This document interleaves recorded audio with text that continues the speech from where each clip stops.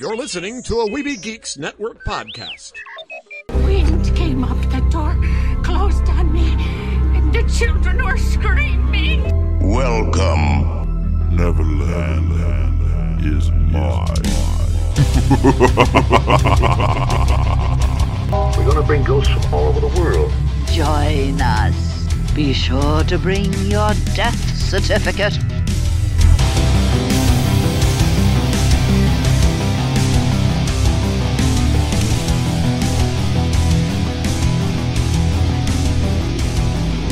Oh my goodness. What's happened here?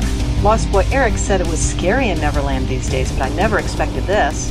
This is worse than the time that I had to help Mortis clean the basement at the Main Street Cinema. Well, it looks like the ghost host has gained access to Jeremy's home here in Disney, Indiana, and it's starting to look as bad as this place. I hate to think what that monster could do to the rest of the town. That's why we're here. We're going to put a stop to this ghost host once and for all. You know, Scott, this kind of reminds me of that time when we were talking about that horror comedy, The Little Shop of Horrors.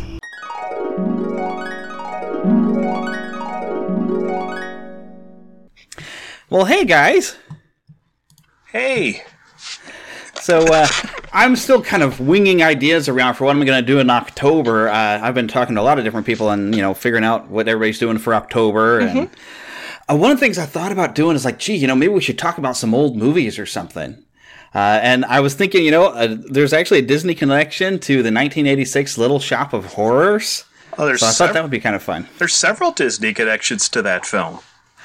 Really? Yeah. Although if you're talking old movies, then we have to go back to the original Little Shop of Horrors, which came out in 1960. Mm-hmm. But no Disney connections there. Not that I dug a little bit, and I didn't have any luck finding any. Well, for anyone who doesn't know, I'm talking to Scott and Tracy of Disney, Indiana. Hey, howdy, hey. And we're talking to Jeremy from the Neverland podcast. Yeah. In case no one knows what they're listening to. Because, by October, something weird could happen and everything could just seem entirely different. That's the way things work around here. True. That's very true, especially around here. And anything that Mortis is even closely related to. I hear that TCM is actually going to show the classic Little Shop of Horrors. And so I'm kind of excited. I wanted to watch it. It's been a long time since I've seen it. But I did a little bit of research on Roger Corman. And, okay, so here's the funny part. He kind of co-wrote, but it was more written by this other fellow by the name of Griffith. I think it was Robert Griffith. Charles B. Griffith. Yes. Charles B. Griffith. And apparently him and Roger Corman were out bar hopping. And they started discussing an idea about a guy who has a salad bar and eventually starts serving human parts in the salad.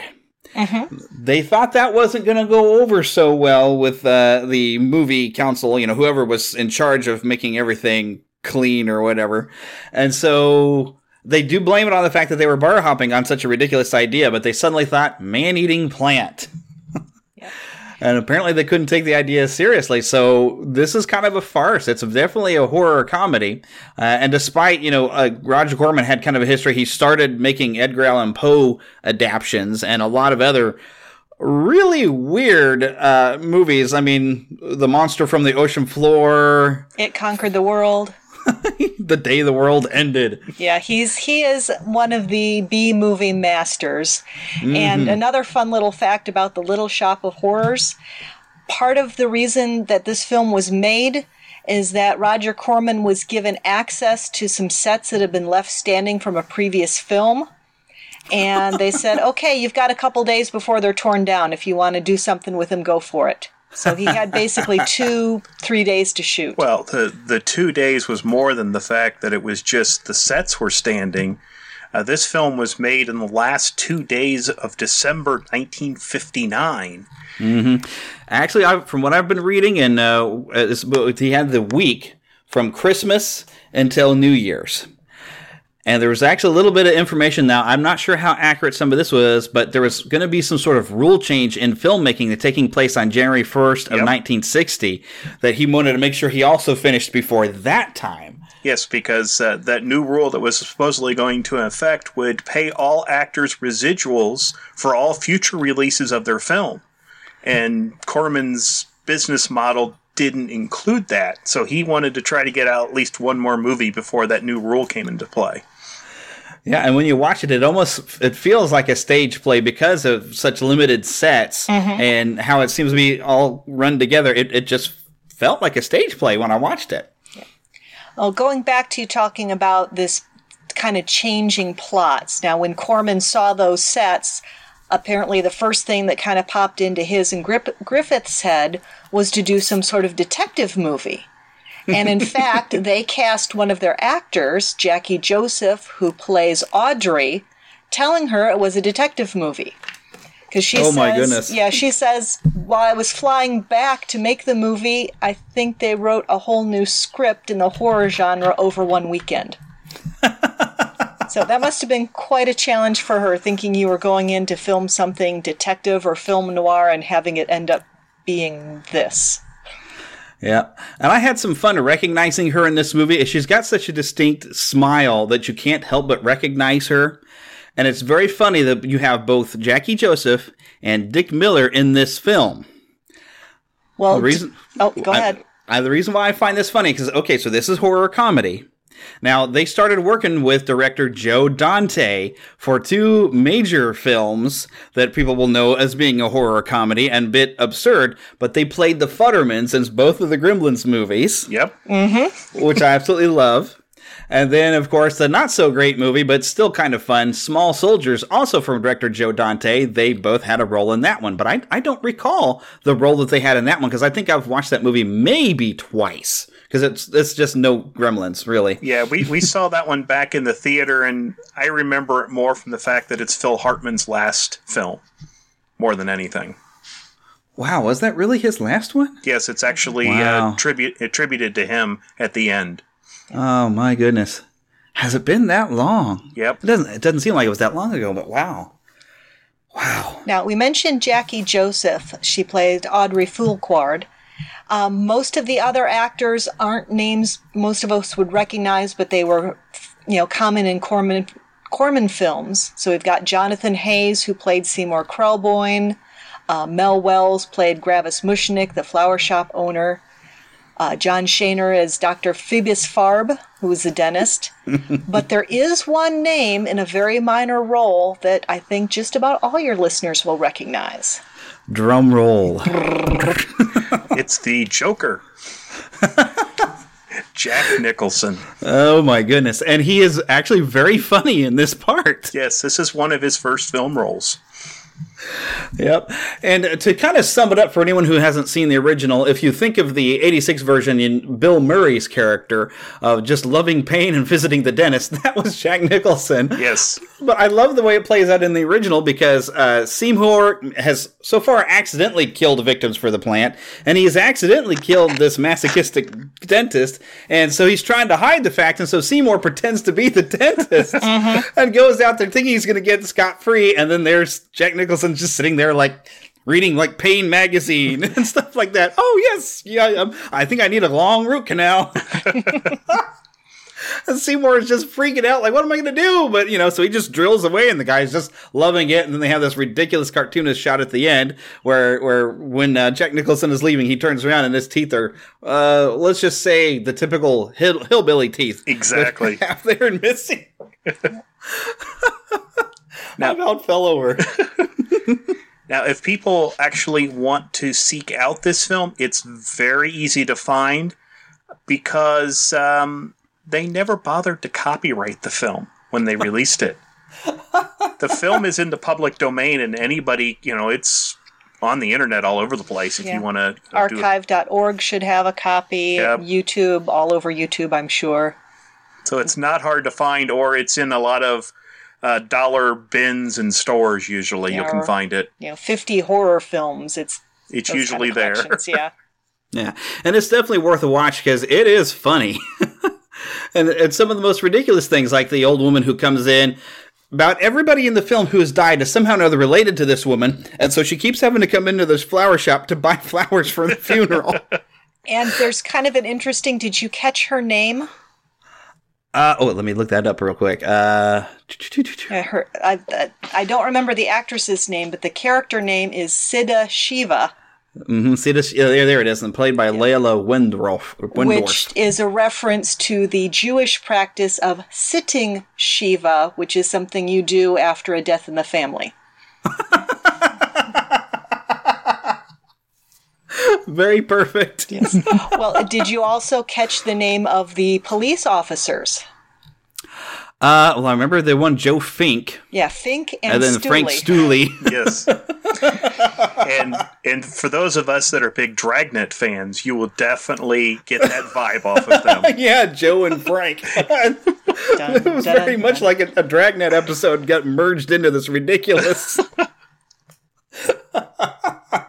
Something else I about fell off the couch, and my wife was looking at me like, what are you doing? But, yeah, it was just ridiculous, because anytime somebody's mentioning a die, that lady's going to show up and say, oh, hey, that was my uncle's cousin. And then, of course, you have, we didn't really talk about Dick Miller's character, where he just comes in and likes to eat plants, so he'll buy a dozen roses and stand there and eat them. And he even gets curious about Audrey Jr., because this is not Audrey 2. Audrey Jr., he starts to wonder what Audrey would taste like. And it's just kind of funny, because you think, oh, look, here's the man-eating plant and the plant-eating man. You know? Yeah, one other difference with this original film, Audrey Jr. was a plant that Seymour created. She was crossbred from a butterwort and a Venus flytrap. Mm-hmm. But he does mention finding some of the stuff he used at a Chinese shop of some sort. But he did crossbreed the seeds and mess around with something. But he did find something weird, but we don't get anything specific. And I kind of like the explanation a little bit better in the 1986 version. Well, before we get to the 86 version, we mentioned the 1982 musical. Oh, yeah, we definitely got to get into that. That's our Disney connection. Well, it's the start of our Disney connection. Right, the beginning. Other than the fact that there's some actors, that crossed over, that did some work with Disney in some very prominent movies.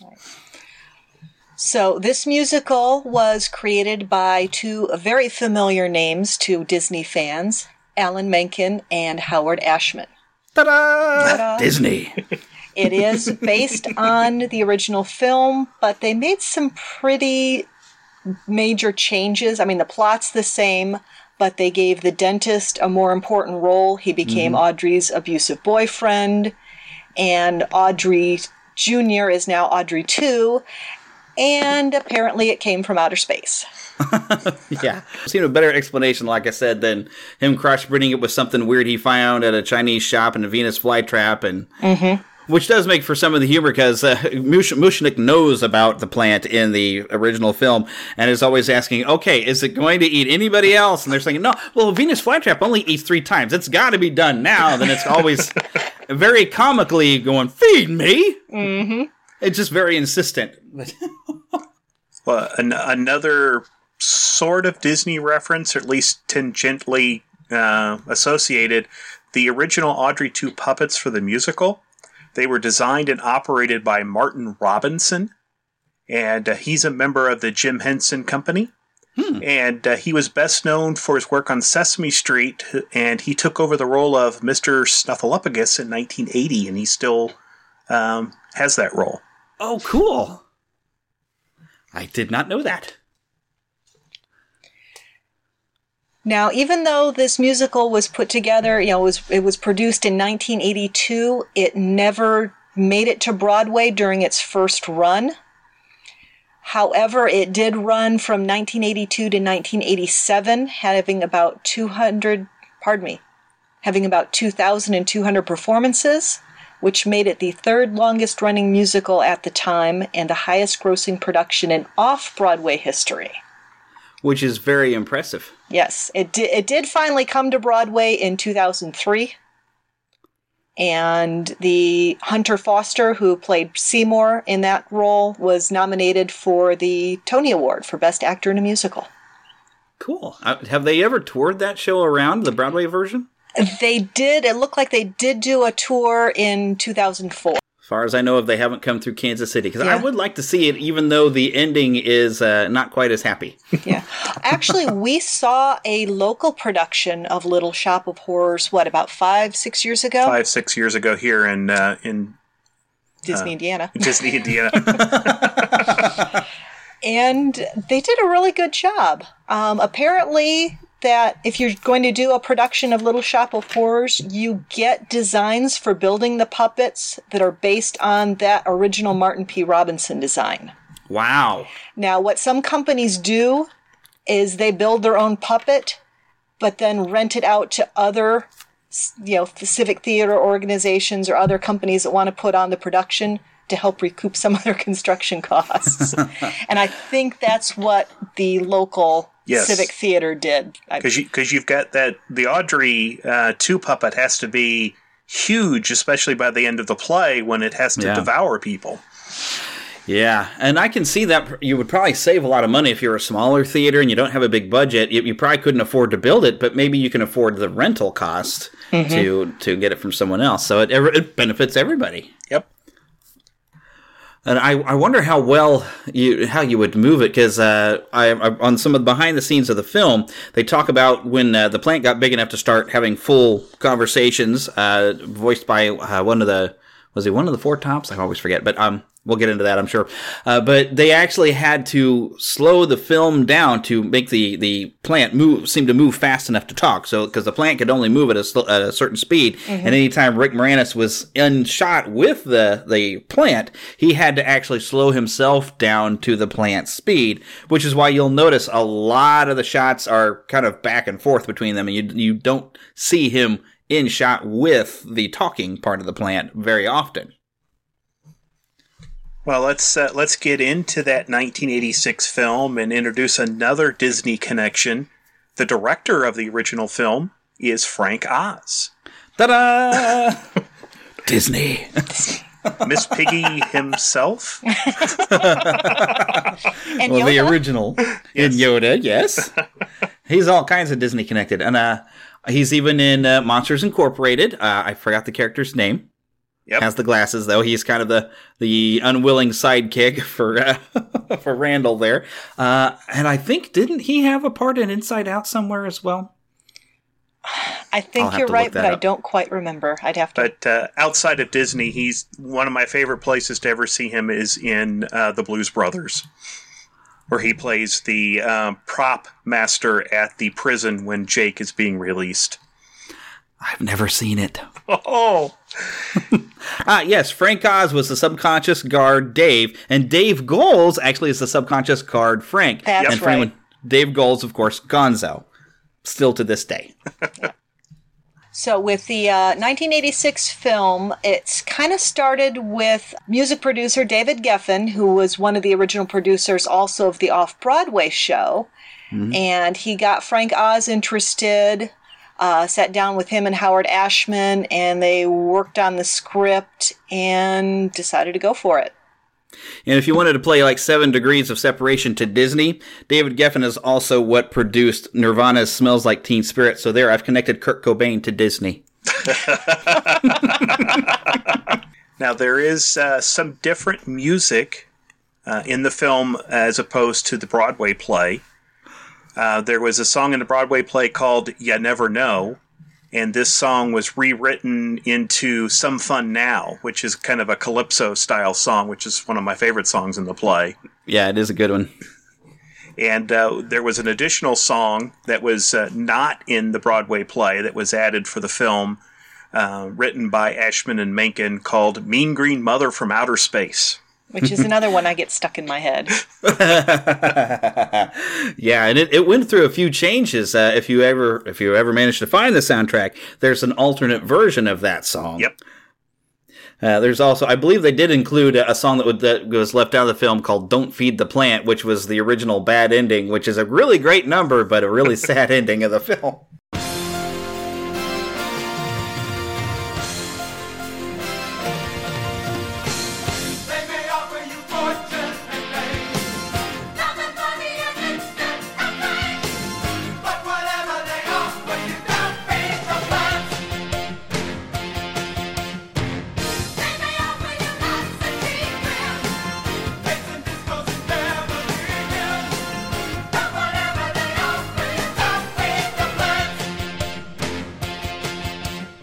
Well, when they originally filmed, they filmed what was the Broadway play. And, spoiler alert, the end of the play, everybody dies.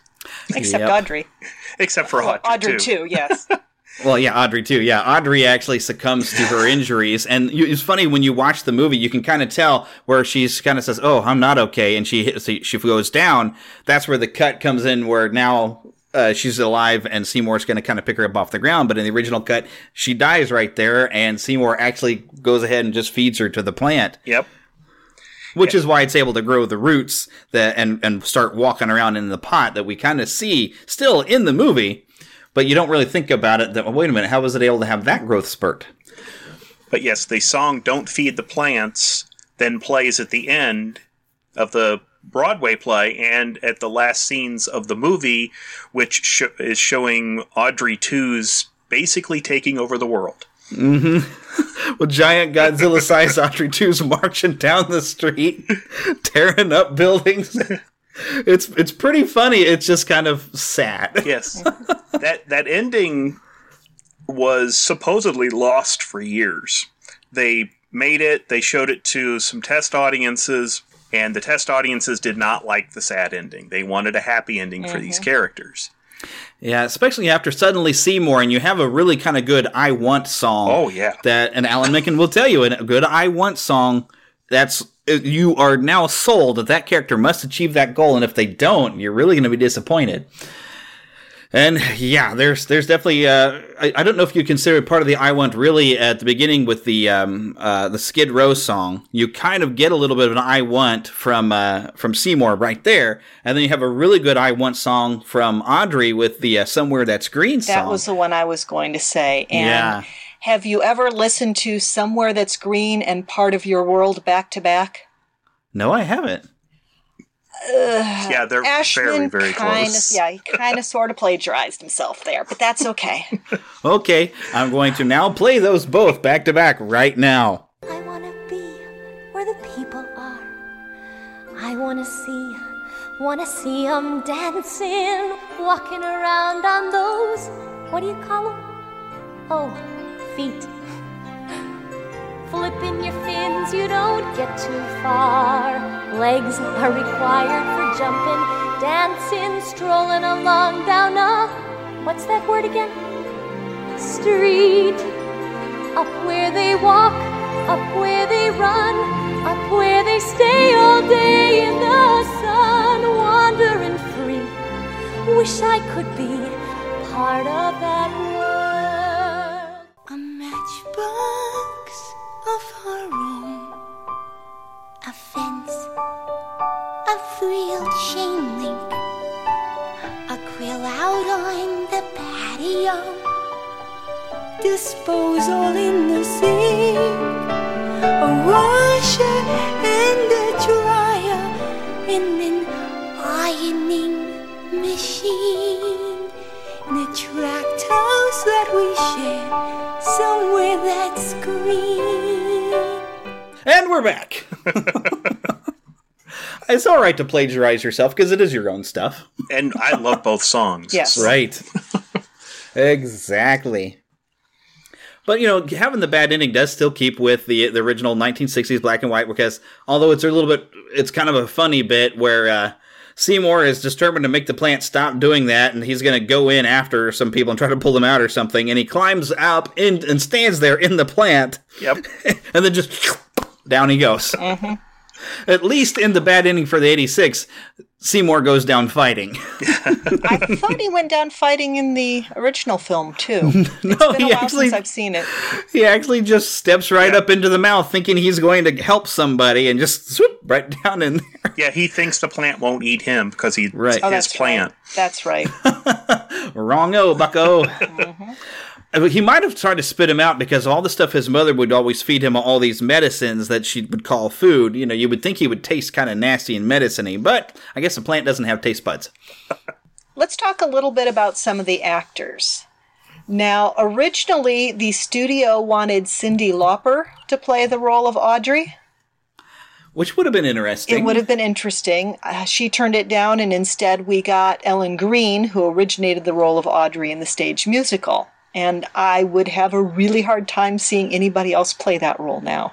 Yeah, especially because as goofy as her speaking voice that she uses is, when she starts singing, my gosh, she's amazing. Oh, yes, she is. And then we have Rick Moranis playing Seymour. Yes, and of course Disney audiences will know him from Honey, I Shrunk the Kids, Honey, I Blew Up the Baby, and did they keep making those things? Well, there's Honey, I Shrunk the Audience theme park ride. Exactly. That's not there anymore. Something about the dog, too. There were 3 films. It was Honey, I Blew Up the Kid was, I think, the last film where he actually enlarged the baby. Mm-hmm. Right, Blew Up the Kid, and then Honey, We Shrunk Ourselves, which I think was straight to video. I didn't see that one. And then we've also got Steve Martin. Oh, yes. Wonderfully playing the dentist. I love when he's singing about being a dentist. That's a great scene. You'll be a dentist. You have a talent for causing things. Hey, son, be a dentist. People will pay you to be inhumane. Yeah, it's very funny. Only Steve Martin could have pulled that character off that way. I mean, I've seen him sing in 2 movies that I really like, because I also like Sgt. Pepper's Lonely Hearts Club Band, and he sings Maxwell's Silver Hammer in that film. I'll have to put that on my list of must-watch that at some point, because I still haven't seen that. I don't know about that. Oh, really? The movie is not that good, but it has good scenes. Yeah, you might want to try to YouTube just individual performances. But Steve Martin doing Maxwell's Silver Hammer is really good. Yes. Okay, I'll write that down on my list of YouTube videos to search later. Now, as this film was created in 1986, there, of course, is no CGI. So all of Audrey's scenes are actual puppeteering. And there's also no blue screens or optical special effects in Audrey's 2 scenes, except for that reshot ending where it gets electrocuted. Yeah. So they had 6 different sizes of the plant. And what I thought was interesting is they also made different versions of Mushnik's shop, including one where the shop is shrunk down a little bit, kind of like Disney does 5/8 scale. Mm-hmm. To make forced perspective. Yeah, forced perspective to make the plant look larger. Which is also a really good trick. What amazes me is it took 60 technicians to operate the 1-ton puppet at the end of the film. And Brian Henson was one of them. And yes, he was. Yay! Come right out of the creature shop. There's a lot of even great cameos when we're talking about the cast and stuff. And I forgot his name, but he was in The Princess Bride as the Six-Finger Man. He's in Spinal Tap. Christopher Guest. I love the fact that he's got such a goofy, cheesy character that he just comes in for a couple minutes as the first person to buy a few dozen roses because he saw the plant. Yeah, you also have, just blanking on his name. John Candy has a good cameo as the radio guy. The radio host. No, the guy that wants to buy Audrey 2 and then put Seymour. Belushi. Jim Belushi. Yeah. Right. Which is kind of fun because you mentioned, Blues Brothers earlier. A John Belushi movie. Yes, but this is his brother Jim. It's all connected. And the name you were trying to is Levi Stubbs. He is the voice of Audrey 2. Amazing job in this film. He's great. Oh, he sells that movie, really. I mean, the entire soundtrack is on my iPod, and I will listen to it quite a bit. And I love his singing of Mean Green Mother from Outer Space. Yeah. It's so good. He was an American baritone singer, best known as lead vocalist for the R&B group The Four Tops. The band was known for a variety of Motown hit records and other songs created in the 1960s and 70s. Let me see if I can find a few. Oh, you know what? He's actually got a thing here for voice acting. So, not an actor per se, Stubbs provided the voice of the carnivorous plant Audrey 2 in the 1986 movie version of The Little Shop of Horrors, and the voice of Mother Brain in the animated TV series Captain N, the Game Master. I remember that show. And I always did connect with Mother Brain. It's like, that sounds like Audrey too. But yeah, there you go. There you go. Yeah. In another minor role, we have Tisha Campbell as one of the three singers. She was Chiffon. I love their characters because they're kind of the equivalent of the Greek chorus. They're commenting on everything that's going on and providing a lot of the transitions between scenes for us. She was on A Different World.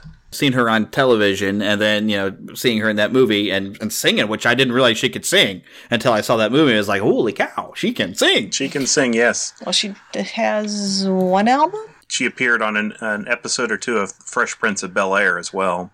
But we mentioned earlier about the original ending and that it had been lost for a while. There was a Blu-ray that came out about 2-3 years ago that was the first time that the original ending was officially available. There was actually a DVD that came out that had the original ending, but was pulled because it had that original ending. And rumors was that either they somehow didn't have the rights to it, or Frank Oz killed it. There was a lot of different rumors of why that DVD was killed, and for a while it was going for astronomical figures on eBay. Well, apparently David Geffen was the one who pulled it, because he says they put out a black and white, unscored, undubbed video copy of the original ending that looked like bleep.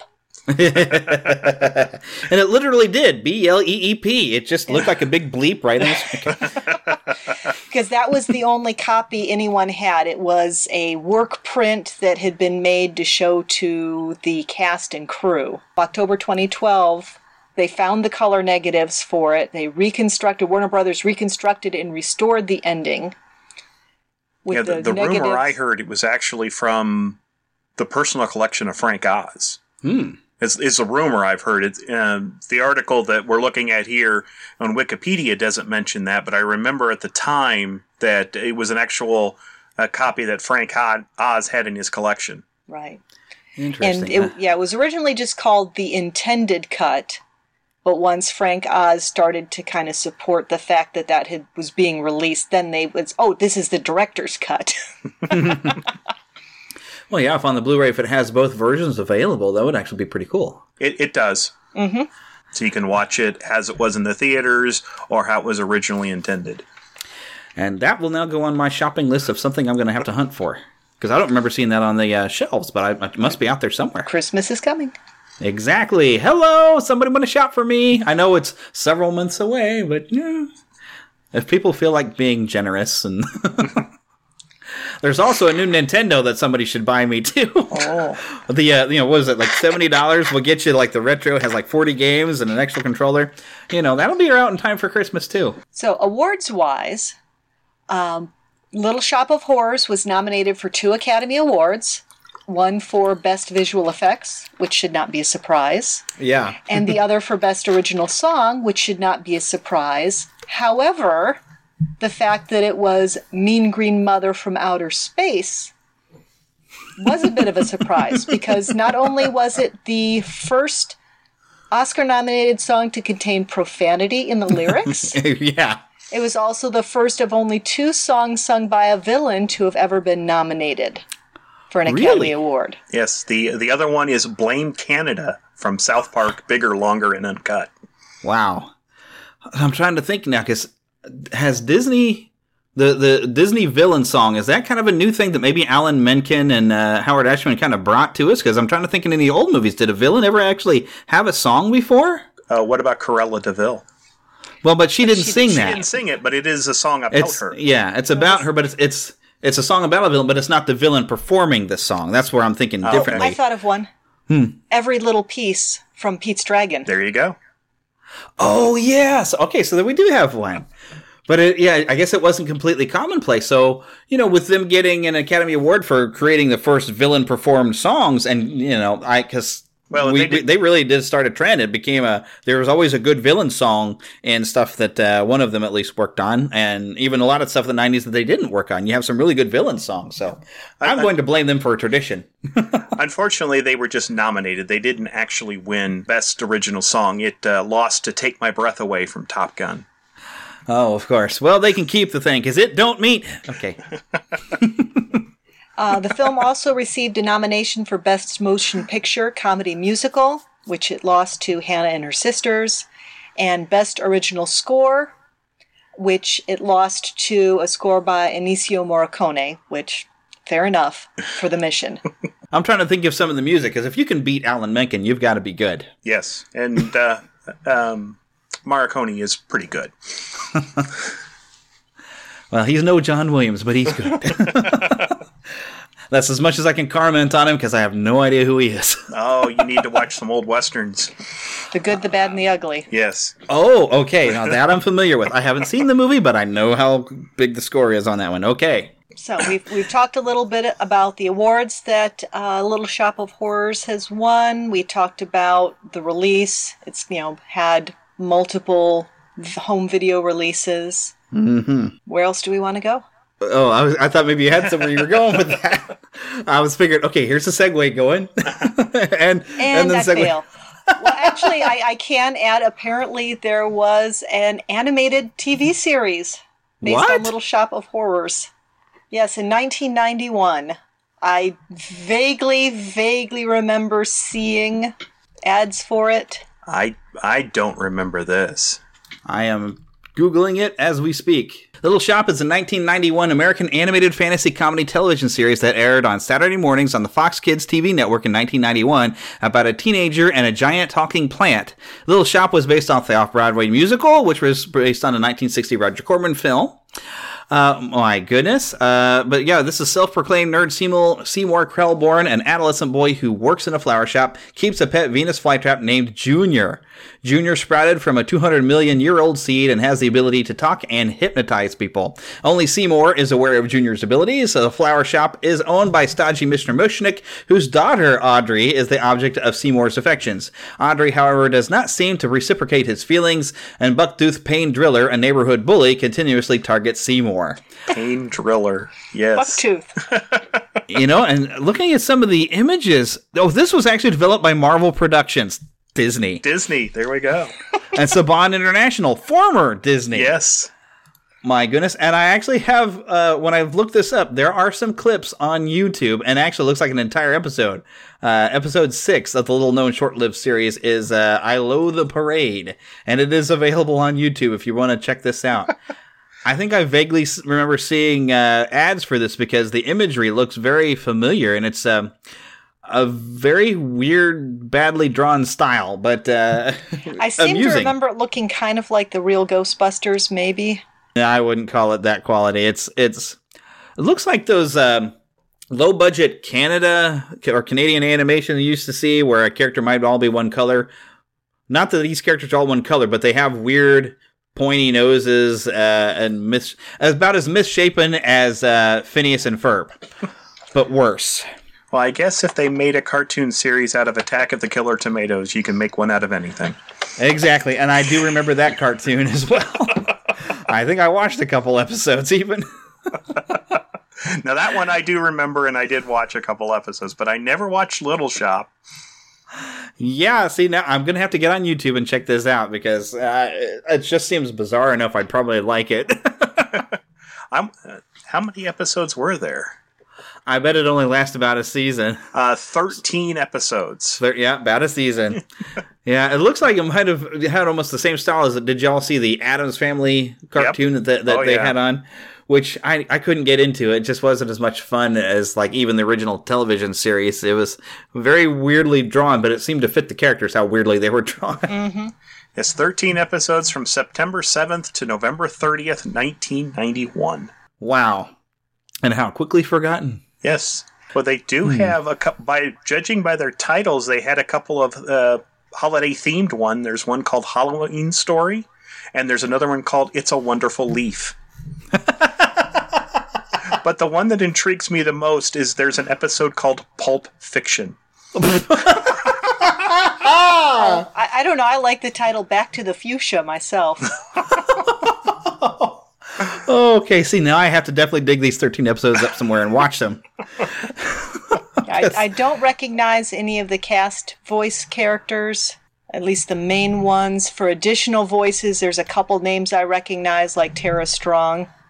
Roger there you Corman go. is listed as a creative consultant. Really? So, well, because it does look like they went a little bit more to his style when they referred to the Plant as Junior. Yep. So Or let's they may have just see. thrown some money his way so he wouldn't sue. So yeah, I don't think this show made any stars out of anyone. Well, except for Tara Strong. And Oh, yeah, she was Tara Strong. probably in multiple things before this. Yeah, and Tara Strong. I'm trying to think, was she one of the Powerpuff Girls? I might be wrong. Yes, about she that. was. She was in Yeah. Rugrats, Powerpuff, Fairly Odd Parents. Drawn Together. Yeah, so I probably stuff like that made her more of a star than this little show did. Yeah. Yep. I would imagine. My goodness, well, who would have thought? So I'm definitely. This was series music by Shuki Levi and Haim Saban. That's very interesting because they are also known for doing like the theme song, like for He-Man and the Masters of the Universe. I think they might have written the theme for the Power Rangers, which they did, produce, bringing that here into the States.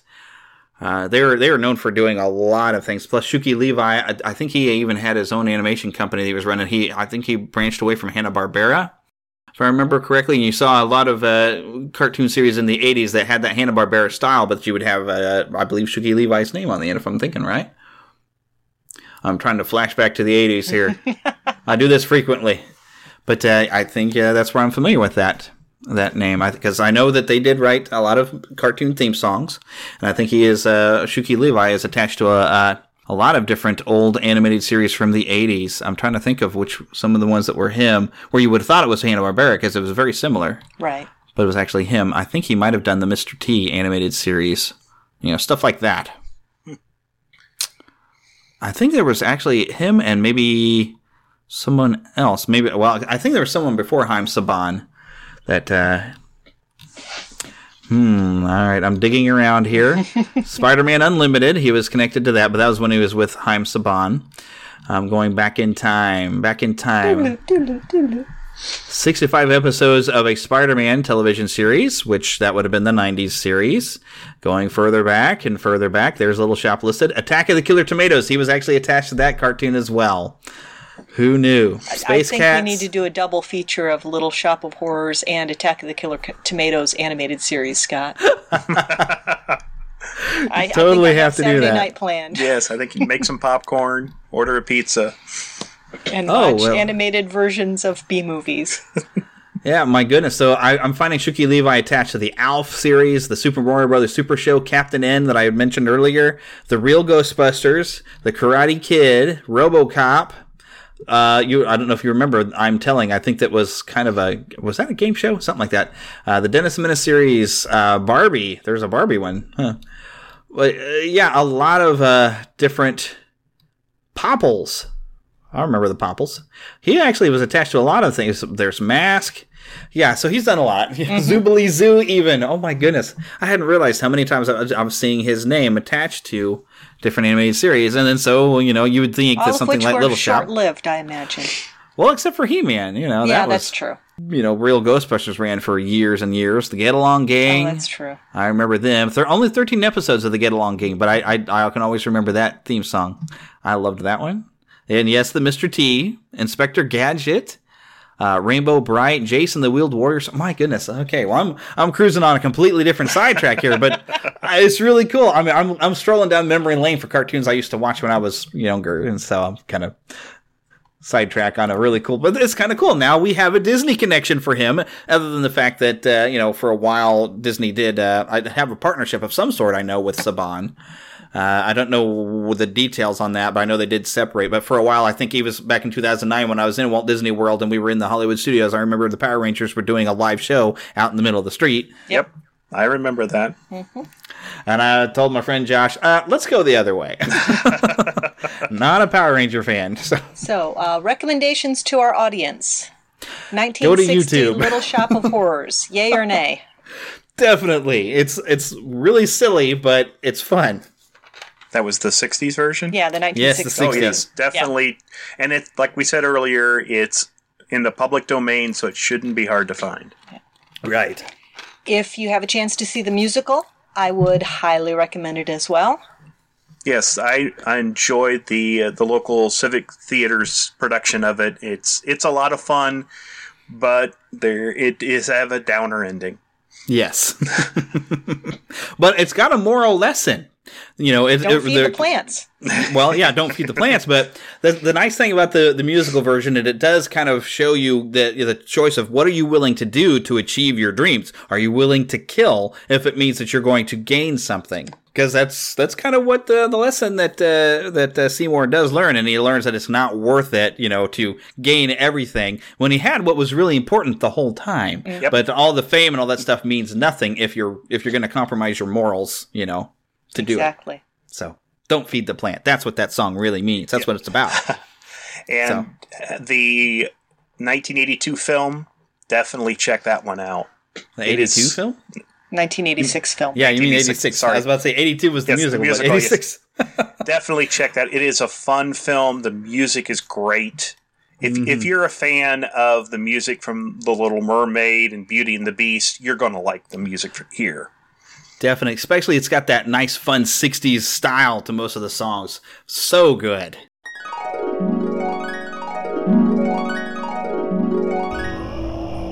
Enough of this sentimentality. We've got a job to do.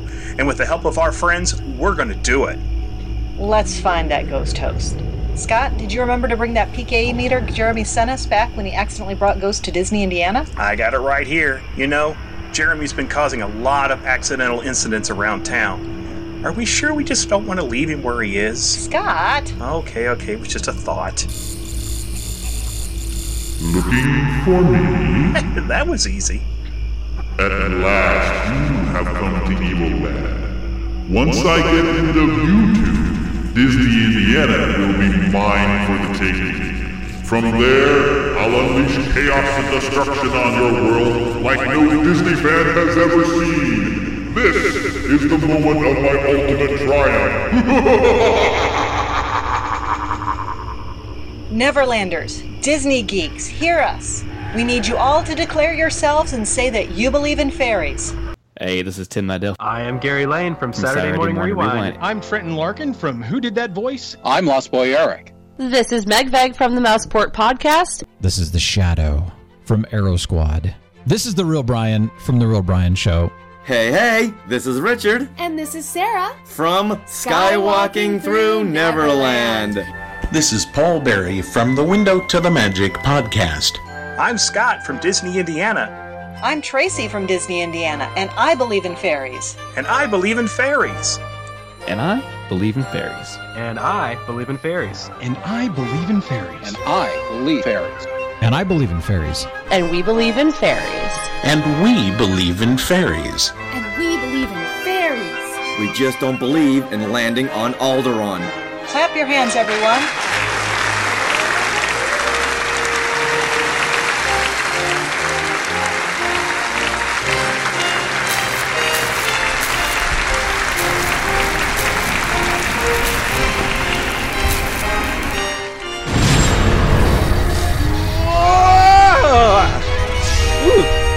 Wow, 10,000 years will give you such a crick in the neck. You were only gone for a month. Well, relatively speaking, it seemed longer.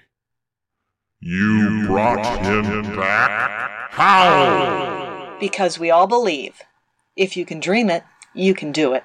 And right now, I'm dreaming of blasting the ghost host back to where he came from.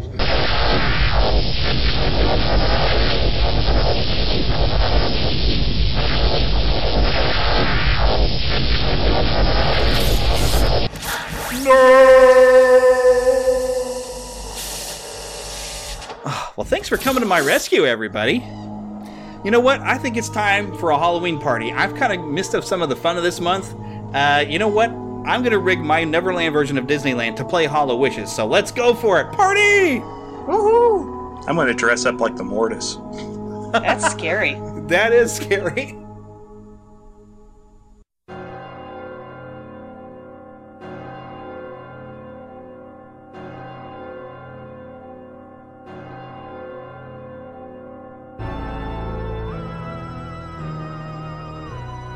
Serpents and spiders, tail of a rat, call in the the spirits wherever they're at.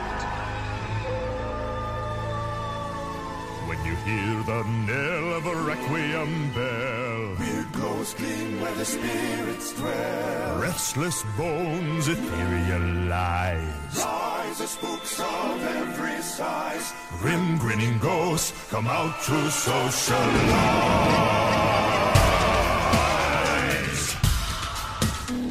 When the crypt doors creak and the tombstones quake, spooks come out for a swing and wake. Heavy haunts materialize and begin to vocalize. Grim grinning ghosts come out to socialize.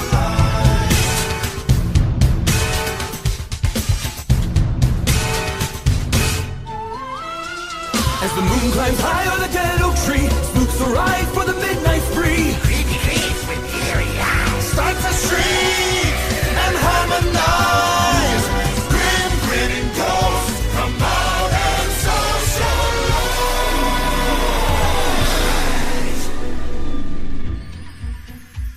Welcome, my friends, to the most spirited season of them all. I am your host, your ghost host. The 999 happy haunts and I are ready to materialize for a spooktacular celebration. You never know who will drop in. After all, this is Halloween. This is Halloween, this is Halloween, Halloween, Halloween, Halloween, Halloween. Boys and girls of every age, wouldn't you like to see something strange? Come with us and you will see. It's our world of Halloween. Oh, this is Halloween, this is Halloween. Pumpkins scream in the dead of night. This is Halloween, everybody make a scene. Trick or treat till the neighbor's gonna die of fright.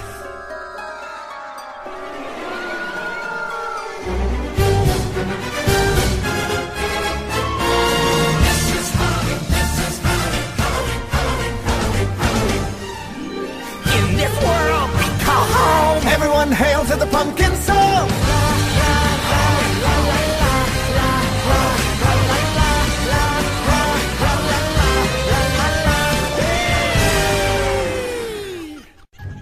And now, our disembodied friends would like to serenade you with some scary okie.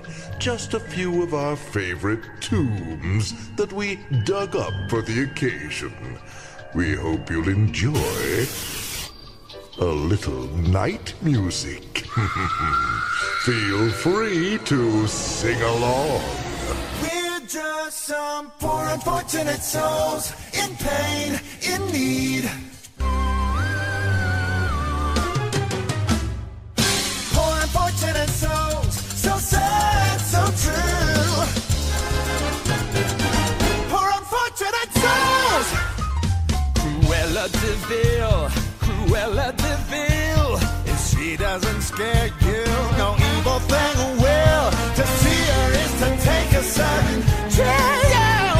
Cruella, Cruella de Vil. She's like a spider waiting for the kill. Look out for Cruella de Vil. That bitch smile at a crocodile. No, you can't get friendly with the crocodile. Don't be taken.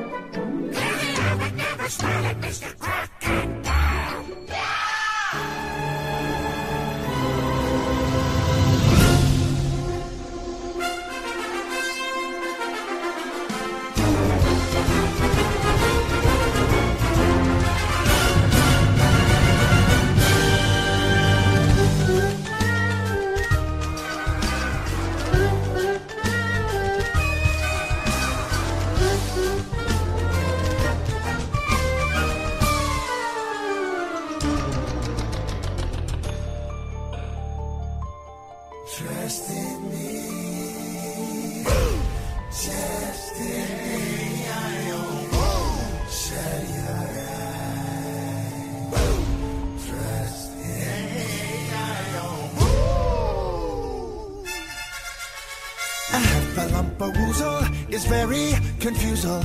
A Heffalumpa-woozle's very sly. They come in ones and twosles, but if they so choose-os, before your eyes you'll see them multiply. Big elephants on parade, here they come, hibbity-hoppity. They're here, and there are pink elephants everywhere. Look out! Look out! Pink elephants on parade!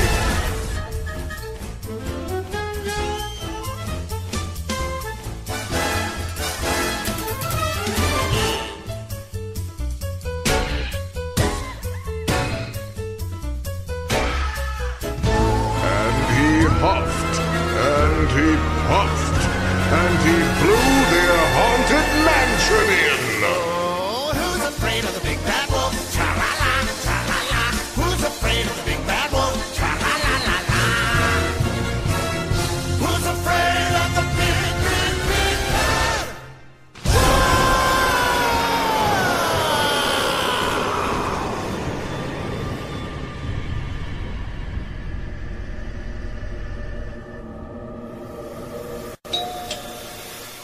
Now, who could that be?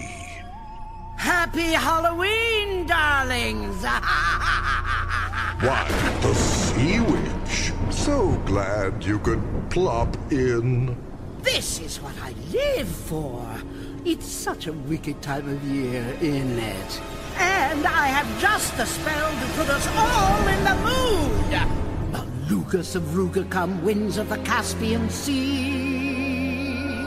Larynxus, glossitis, max laryngitis, la voce to me. Now sing. Sing! Sing! Unfortunate souls in pain in the Yes! Yes! Oh, they weren't kidding when they called me, well, a witch. Unfortunate souls in pain. Listen up, sweet lips. I'll give you all a little treat. Unfortunate souls, that's so true. Next year you'll be dressing like me. Poor unfortunate souls.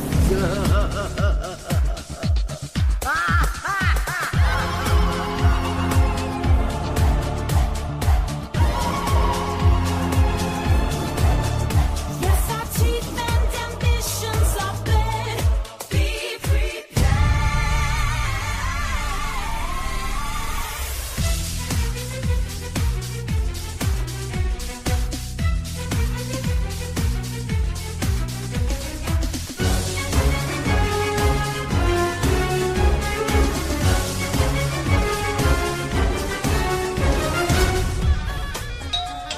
Trick or treat! It is I, Jafar. I'm sure you wouldn't dream of starting the fun without me. Why, you're dead right. Well then, let me treat you all to a little sorcery in the sky.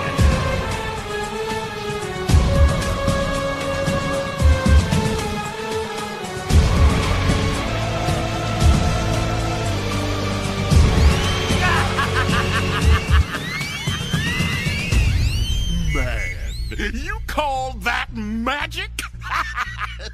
Move on, old boy, and let Mr. Oogie kick it up a notch. Well, well, well, what have we here? A trick-or-treater, huh? Oh, I'm really scared. So you're the ones they're talking about.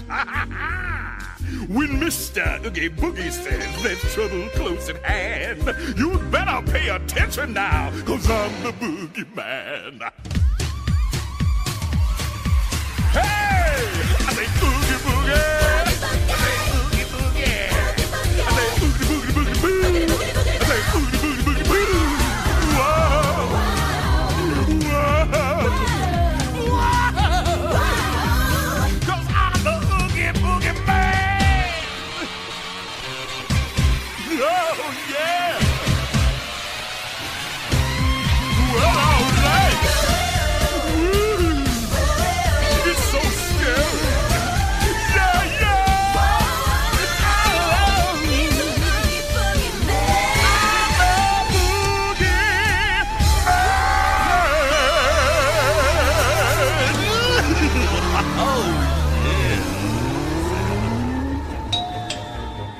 trick or treat. Ah, the Dark Queen herself. Happy Hollow wishes to you. We're delighted you could creep on over.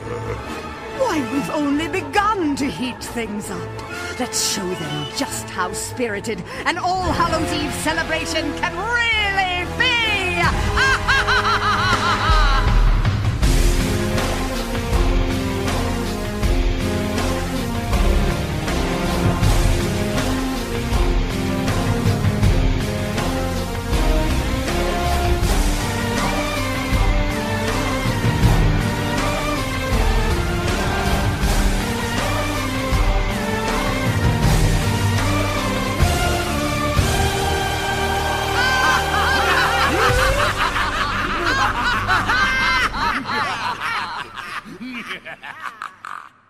That was thrilling, wasn't it? And now, to end our ghostly gathering, we invite you to partake in our favorite Halloween tradition, the Scream-Along. Any volunteers? Just scream like you're trying to wake the dead! This is Halloween, this is Halloween, Halloween, Halloween, Halloween, Halloween. Everybody scream! Everybody scream! Happy, happy Halloween!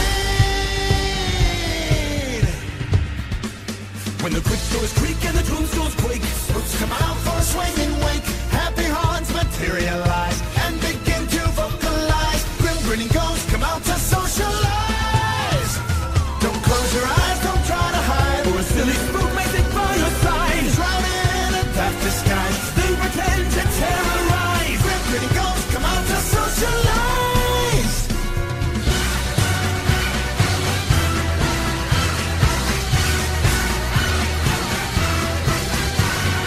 Grim grinning ghosts come out and socialize. Everybody scream! Everybody scream! Everybody scream! Happy, happy Halloween!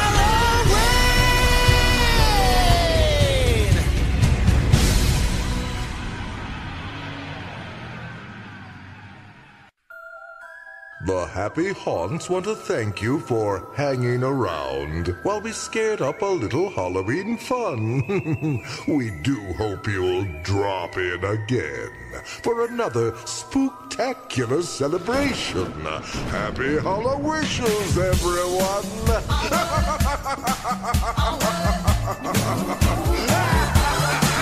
I put a spell on you, and now you're mine. You can't stop the things I do. Now I ain't lying. Oh no, it's been 300 years, right down to the day. Now the witch is back, and somebody's gonna pay. I put a spell on you, and now you're mine. I put a spell on you, and now you're gone. My whammy fell on you, and it was so strong, so strong. Your wretched little lives have all been cursed, 'cause all of the witches working, I'm the worst. I put a spell on you, and now you're mine. I put a spell on you, and now you're mine. Oh, yeah. Watch out. Spell on you. Put a spell on you, and now you're mine.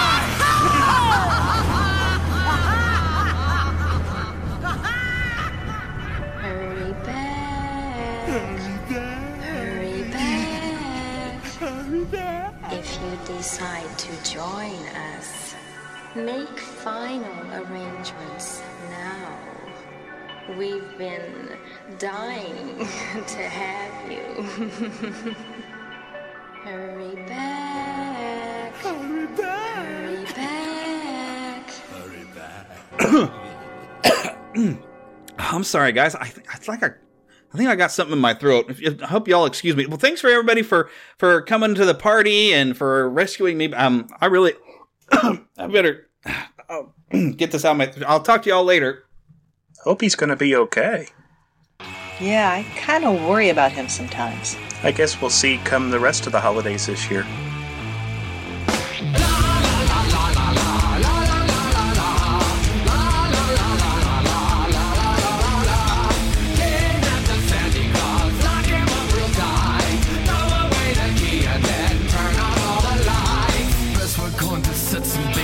A nasty trap and wait. When he comes a sniffing, we will snap the trap and close the gate. Wait, I've got a better plan to catch this big red lobster man. Let's pop him in a boiling pot, and when he's done, we'll butter him up. Killing him the Santa Claus, going in a box.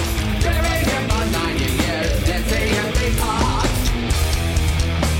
Mr. Huggy Buggy Man can take the whole thing over there. He'll be so pleased I do declare that he will cook and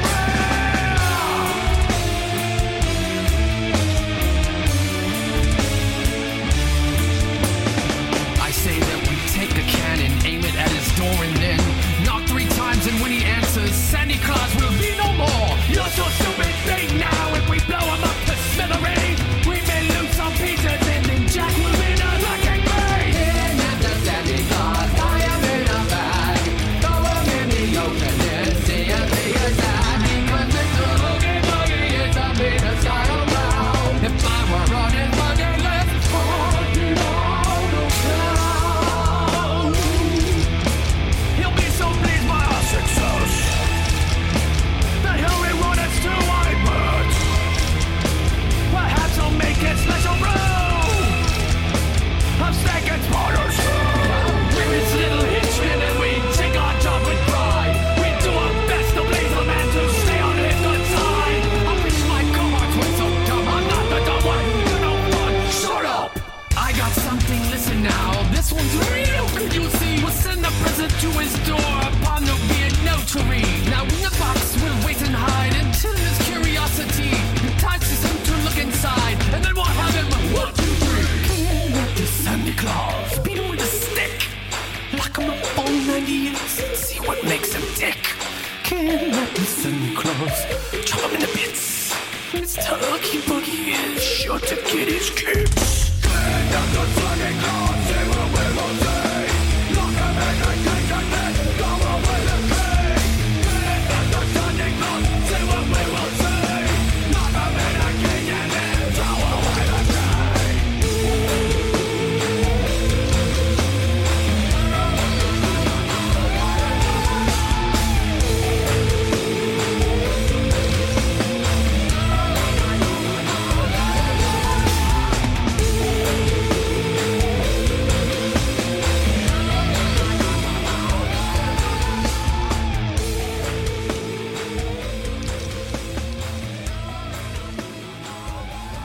Thank you for listening to the Neverland Podcast. We invite you back next week for more fun and adventure.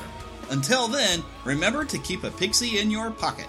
It's that young at heart, positive attitude that you can share with others. And remember to visit our website at neverlandpodcast.com. There you can find links to our news page, our shop, our contact page, where you can easily send an email to podcast@neverlandpodcast.com. You can also find our Neverlanders page, where you can find out how to become an official Lost Boy or Pixie, because girls are too clever to get lost.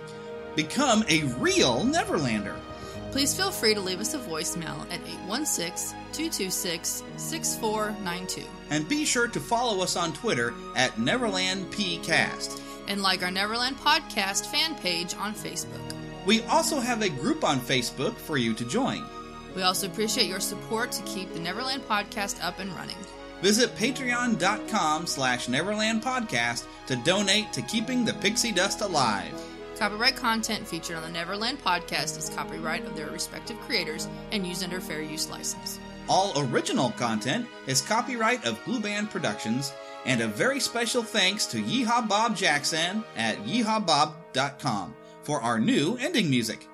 God bless! Yeah! Hello!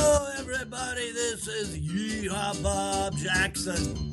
Neverland Podcast, we love you. Neverland Podcast, we love you. Neverland Podcast, it's true. Neverland Podcast.